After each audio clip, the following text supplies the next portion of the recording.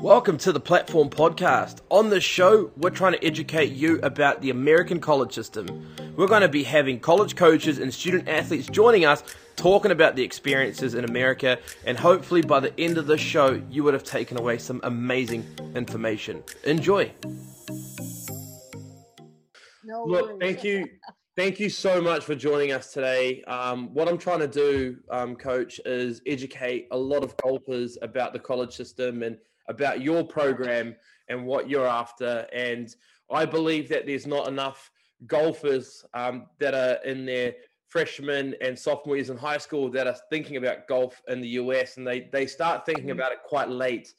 And by the time they go to that senior year and they decide, I want to go to the States on a golf scholarship, if they might have wanted to do a few things differently a few years earlier, that would have positively impacted their resume. And so it's great having you here. For those that are going to be watching this and tuning in, I've known Coach Mulfler now for a while. She came to New Zealand and it was great having her here in our backyard. We really enjoyed having you here. And what an amazing career Coach has had. She is the head women's golf coach at University of Washington, runs an amazing program, 38 season in the Huskies. I'm just going to go and ramble on a little bit, Coach, before I get you to talk, okay? Because it's quite a long list of things that you have accomplished. Not only is she an NCAA championship golf coach, she's been named in the NCAA golf committee for the second time, Golf Week Coach of the Year, WGCA National Coach of the Year. She's had 14 national appearances, Pac-10 Coach of the Year. The list goes on. It goes on. But you know what? It's absolutely incredible. You're one of the best coaches I've worked with in my life, and I really appreciate your time. Well, thank you. You're being too kind. It was so great to have you reach back out after our fun times we had there a couple of years ago. I mean, that was an amazing time and made some lifelong friendships. Yeah. So, Coach, I guess to get started, how did you get into golf? My dad was a sports writer. And so when I was like 8 or 9 years old, when he was home, he would want to go to the golf course and he would say, does anybody want to go with me? And I said yes one time, and that kind of started it. So, but I was probably, 8 or 9 and just kind of fell in love with it. I grew up in a big family, and so I kind of liked it because it was just me. I didn't have to listen to anybody else talking about anything else or yelling or screaming or any of that. So I liked the solitude of it. Yeah. But never did I imagine it'd be basically my whole life, really. Awesome. And as a junior, you dominated. I read your resume. It's absolutely impressive. It was impressive. You're a great player. And then you decided, you know what, I want to become a coach. How did you make that transition from player to coach? It was really, when the position first came open, this was in the, early 80s, and it didn't pay. It paid like $3,000 a year or something. Wow. It wasn't what it is now. Yeah. But I had such a great experience. My gut reaction when it first came open was like, I'm not doing that. You know what it pays, Yeah. But then I had such a great relationship with my coach, and she just passed away about a year and a half ago, and we were friends until the day she passed. And so I kind of thought, well, I wonder, maybe I could just create a little stability, because she started the program, coached for 7 years. And then she retired from coaching, and then they had a coach for a year. She quit, had a coach for another year. They quit. So I kind of thought, well, maybe I could try it and see, if I could stick around a little longer to kind of provide some stability. And lo and behold, I was fortunate enough to get the job, and I just fell in love with it. Just absolutely fell in love with it. And, after I decided I didn't want to play, it was just like, this is what I want to do. How rewarding, I guess your job is quite rewarding, because you're not just coach, you're also mother to these athletes on your team. You're the mentor, you help them move on to their next phase of their life. You had a great New Zealander, Julia Nevarez, on as part of your team, and she loved the experience there with you. How rewarding is it as a coach? It's why you coach, honestly, it just to have relationships with people like Julianne and Wen Young Kay, also a New Zealander. And, they came kind of on faith, and I didn't really know them all that. I mean, you do your homework and all that, but as we know in recruiting, everyone kind of puts their best foot forward. Yeah. So they kind of came on a leap of faith. And I mean, gosh, you couldn't have written a better story. And I keep in touch with both of those guys. And it's so fun to see what they're doing now, trying to play and make their way professionally. And Julianne is back in the States. And I think Wen Young is coming back shortly to go through Q school. So it's neat to see them on the next part of their journey and be able to reminisce and talk about funny times and all that. So it's good. That's amazing.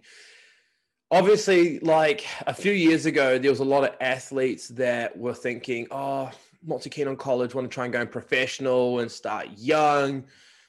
As we've seen in the last, few years, that's just so hard to do. And, across all sports, whether it's soccer, tennis, or golf, the amount of athletes that are hitting that college system and developing is absolutely amazing.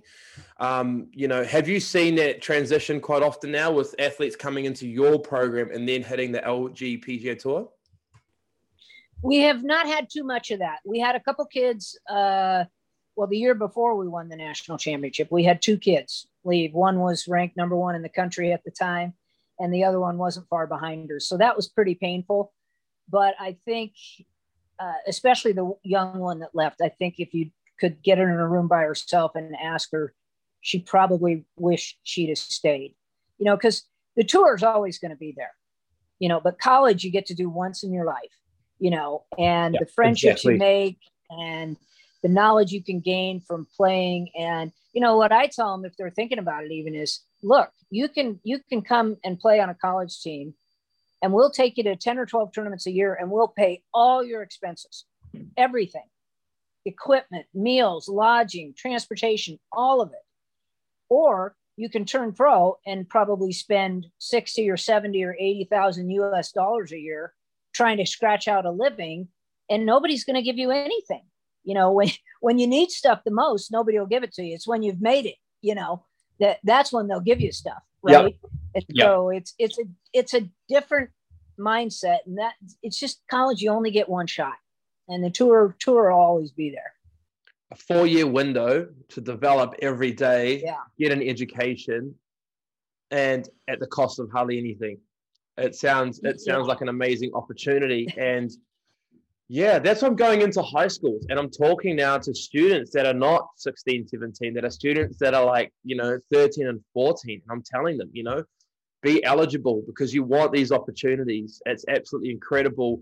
Talking about your system that you have at your environment, what do girls get access to apart from obviously working with you and developing golf-wise with you? What else do they get access to facility-wise, etc.? Right. Well, we have about 4 or 5 different private clubs that we play in the area, and they're the best of the best. And they all provide different challenges. And so we'll go play a different course, 2 or 3 times a week. We'll be playing different golf courses. And then we have a facility we call the playground, which is what we want them to feel like. They're playing there. They're not working, we're enjoying the grind, so to speak. And you can hit anything from a little chip shot to a driver. Love it. And, you can do anything you want there. That's our place where we can hang out. And, you have access to strength and conditioning coaches, nutritionists, academic advisors, mental health specialists, tutoring, everything you could possibly need to be successful. We're not going to do it for you, but you will have all the resources that you could possibly need to be successful. But then at the end of the day, it's, who wants it the most. And so we look for those kids that love the game, they just love to play. And they aren't in love with how it looks or, is my swing perfect today or not? I don't care. It doesn't matter. You're golf. What's the object of the game? Get the ball in the hole. Doesn't matter how. I loved when you came to New Zealand and you did that talk, and the way that you just simplified everything was incredible. Like, there's so many people that are so technical with different things. My little brother actually just called me moments ago. He's in Africa playing in a tennis professional tournament, and he'll call me and he'll say, what about this technique on this thing? How should I hit my forehand return? I'm like, mate, just simplify it. Don't overthink it. Otherwise, that's where things start to go wrong. Is that something that you really try to implement with your girls? Most definitely, especially now because technology is so much more a part of the game than it was even 5 years ago. And so that's fine when you want to work on your swing on the driving range, you know. And I will ask players all the time, when are you going to be done working on your swing? You know, if it has to be perfect for you to go play, you're going to be there for a really long time. Yeah. You know, because you're a human being. You're not a machine. You're not going to swing it the same way every time. And so we really try to get them to focus on hitting shots rather than making swings. And there's a huge difference. I've listened a lot to a guy named Randy Joyner and another guy named Carl Morris, and they talk about the shot creating the swing rather than the swing creating the shot. Because if you have a shot, no two shots are the same. And so why are you trying to hit them all with one perfect swing? Yeah. So just, you know, let your body organize your thoughts around the shot you want to hit, and then let your body do what it knows how to do. And so I absolutely harp on that. And there is a time to work on your game, but it's not when you're out playing. It's when they go out and play, I don't say swing well, play well. Yeah. You know, I don't care. You know, I don't care how you swing. I really don't. You know, and that's like your brother. Who cares about your technique? Put it where the guy can't hit it back at you. Exactly. Who cares? Compete. We want you to compete. Yeah, exactly. And that's, you know, we've kind of got this philosophy now of, I don't want golfers. I want players. They can play the game. And that's what golf is about. It's about playing a game and not making a swing, repeating a swing every time. Technique with athletes, you know, sometimes athletes tend to overthink it. Now, the athletes that you work with are very elite. They're very, very good. They're top in their country, and they have also got coaches back home. Do you also communicate with these coaches back home as well? Yeah, we try to be an extra set of eyes and ears. You know, you're here because you're good. We don't need to reinvent the wheel, you know. And so if they have a swing coach that they're comfortable with, sometimes we'll set up a Zoom. You know, they're going to have a lesson. So we'll just stand there and watch. You know, they'll be in our indoor facility with a TrackMan and the whole thing. And we'll just sit there and watch. And then when they're done and they're out on the range or out on the course working on it, we can say, oh, yeah, that's what he said he wanted you to do. Or, oh, didn't she say you should move your right arm in a little, or, you know, whatever it might be. So we're not there to replace anybody. If anything, we want to enhance that and feel like that swing instructor, they're sending their player somewhere where we're going to be an ally for you. And you have worked with this particular player for however long. And so now let us help you. Let us be an extra set of eyes and ears for you. And that's how we look at it. Yeah, absolutely. I mean, I remember I went to go visit Kevin Smith, who was a good coach here in New Zealand, as you know, Kevin. And Kevin helped develop Julian Alvarez before she went to college. And I went to go catch up with Kevin at the Parapara Umu Beach Golf Club here in New Zealand for a coffee. And when I got there, he was running a little bit late. And then he comes over and he said, sorry, I was on a Zoom. And I was coaching someone. I was like, who are you coaching on Zoom? He goes, Julianne. And I was like, oh, that's amazing. And then he goes, yeah, I've been talking to Julian's coach in the States and I hadn't met you yet. And I thought it was just awesome how there was really good synergy between all three parties. Yeah. And you have to have a player with enough confidence to know that that's okay. And you have to have a coach and a swing coach on both ends that aren't going to let their ego get in the way. And Kevin's about the most ego lacking guy I've ever seen, you know. And so for him, it was easy. You know, and we didn't really work with him a lot. I didn't get to really know him until after she'd left, but I always felt like I could reach out to him and say, hey, you know, what about this or that? Or, you know, what are you working on with her? Or, you know, whatever it might be, that he was always open. He just wanted her to be successful, and that it doesn't matter who gets the credit or any of that. He just wanted her to be successful. Kevin is a Mr. Biomechanics himself. He loves the technique. Yes. Funny story. I was at the New Zealand Open at the final, and I bought a little corporate table on the side of the tennis court. And my brother happened to be in the final, and I invited Kevin along. And it was me, Kevin, Dylan Wood, who was a former athlete of ours that works with us now, and my mum. And the whole match, my brothers kept on looking at our table. And I said to my brother, why do you keep looking at our table? And he said, because we call our dad Pops. He's like, because Pops and Kevin kept on talking the whole time. And both of them are crazy about biomechanics. And the whole time I could see Kevin doing this during the match. My brother's kind of like, why are they analyzing me? Yeah, and we're right behind like his bench where he's sitting with his bag and everything on the court. And I was like, yeah. Kevin's a legend, honestly, and my dad. Those guys, they're amazing. But let's talk about the players in your team. Now, you've got quite an international roster. What was your sort of philosophy about that? Why wouldn't you get players from the US? Yeah, it kind of just happened organically. There was no like real intentional effort on our part. And the philosophy is always, I'm going to go wherever I can find the best players that fit here, that want to be here and are a good fit here. And Washington is a good academic school. So there are certain things, I mean, you have to care about your academics. Yes. And, you alluded to earlier about doing well in school to these younger players. And, I always tell them, the better you do in school, the more options you're going to have. So you might as well do well in school, because if you're a 2-point, you're going to have fewer options than if you're a 3.5 or above or whatever, in the US system. So for me, you look for people that can handle the academic load. And Seattle gets a very bad rap about our weather. It's just not, ask Julianne, she'll tell you, it's just not that bad. And so a lot of like Southern California kids or whatever, they just don't want to come to Seattle because they think they're going to drown in rain or something, And so it just kind of happened. I started getting a lot of interest from kids in China and Taiwan. And like I said, it kind of happened. And then we had a girl, Charlotte Thomas, who was from England, but basically grew up in Singapore. She was part of our national championship team. And they realized the value of the education. They were attracted to the academics. And then you put the level of play that they provide, and it's a no-brainer.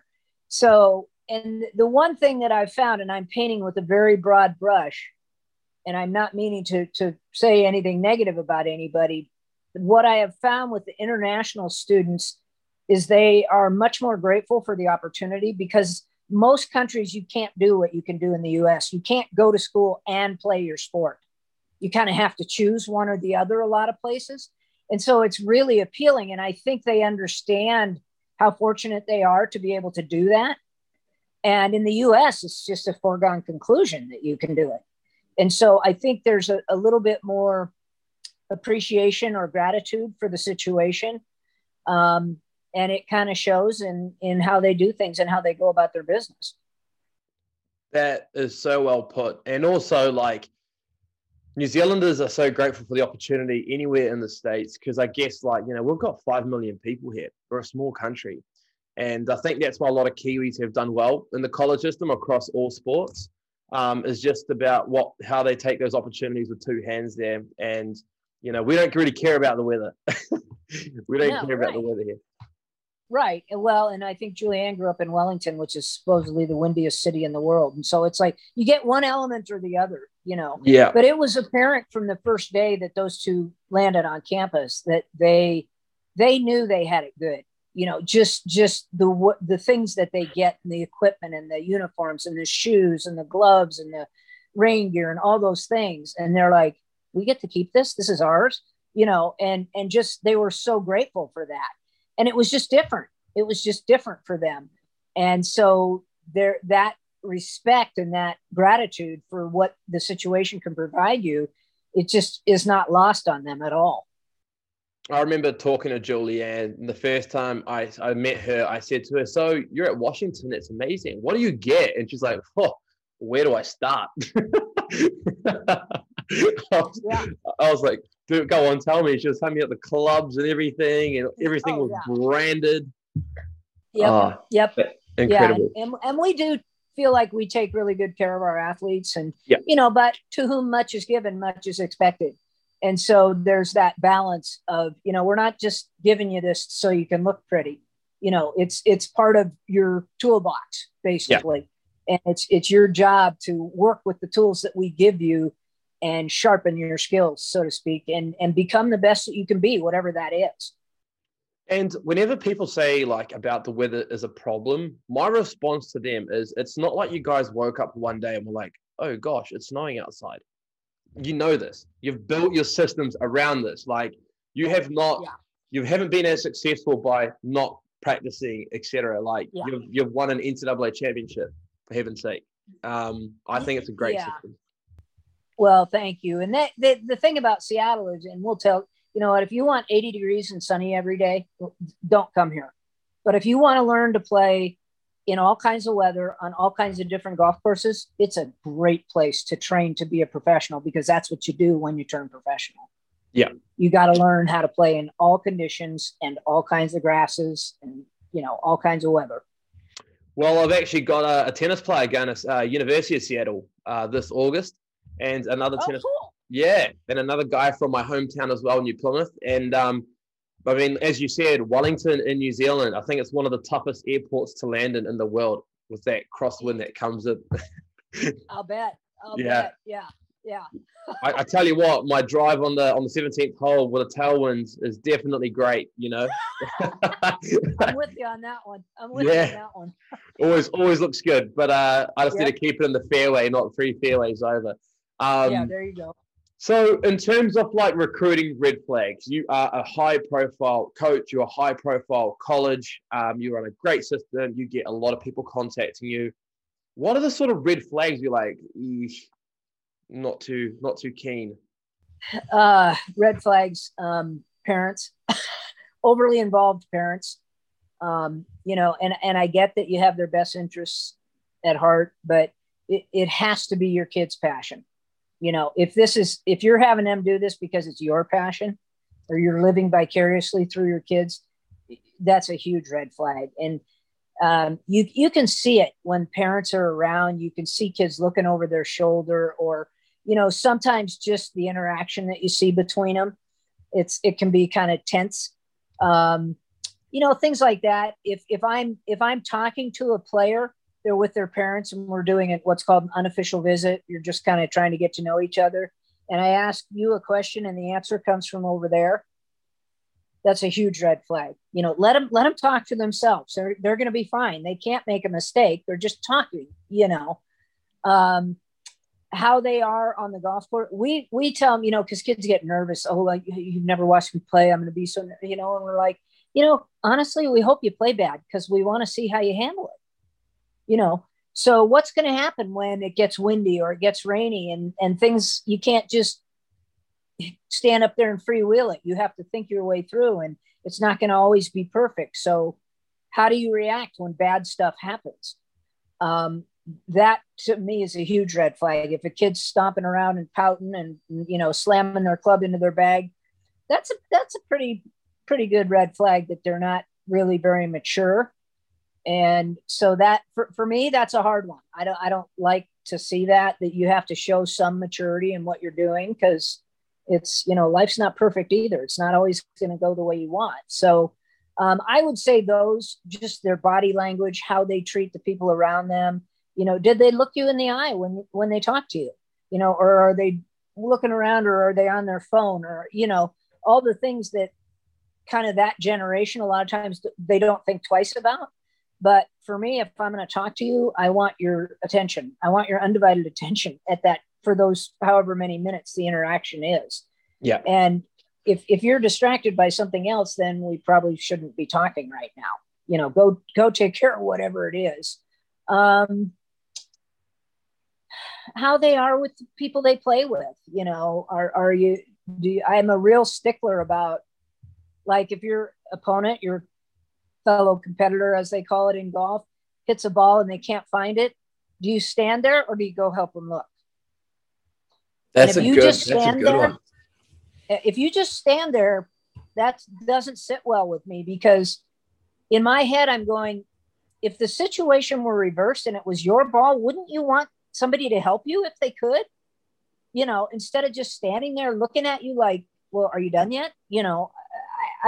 So that's a huge one for me. Just their general common courtesy things. Do you thank the volunteers? Do you let somebody else go first? Whatever it might be, just the things that the number one pillar of our program is leave it better than you found it. And that means person, place, or thing, regardless. That if you have an interaction with somebody, they're better off than before you came and talked to them, or if we're on the range is going to look nicer when we leave than when we got there. Just little things like that. And those are the things that I kind of look for with kids. And it doesn't take much to figure it out. They'll tip their hand if you're watching enough. They'll definitely tip their hand, but just nothing. It's nothing. You don't have to be like perfect, but you do have to be courteous and polite and well-intentioned, I guess would be and I don't want to beat you because you can't find your golf ball. I want to beat you because I played better than you that day. And you threw your best at me and I was able to beat you, not because you couldn't find your golf ball and I wasn't going to go over and help, because I might lose if I do that and help you, just stuff like that, if that makes sense.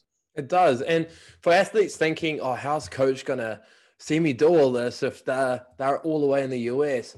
Coaches know people. They do background checks on everyone. Coach is connected with me in New Zealand. I bet you're connected with a bunch of other people around the world as well. Yeah. And there's always eyes on. Always. Yeah. Well, and I'll tell you a funny story about Julianne.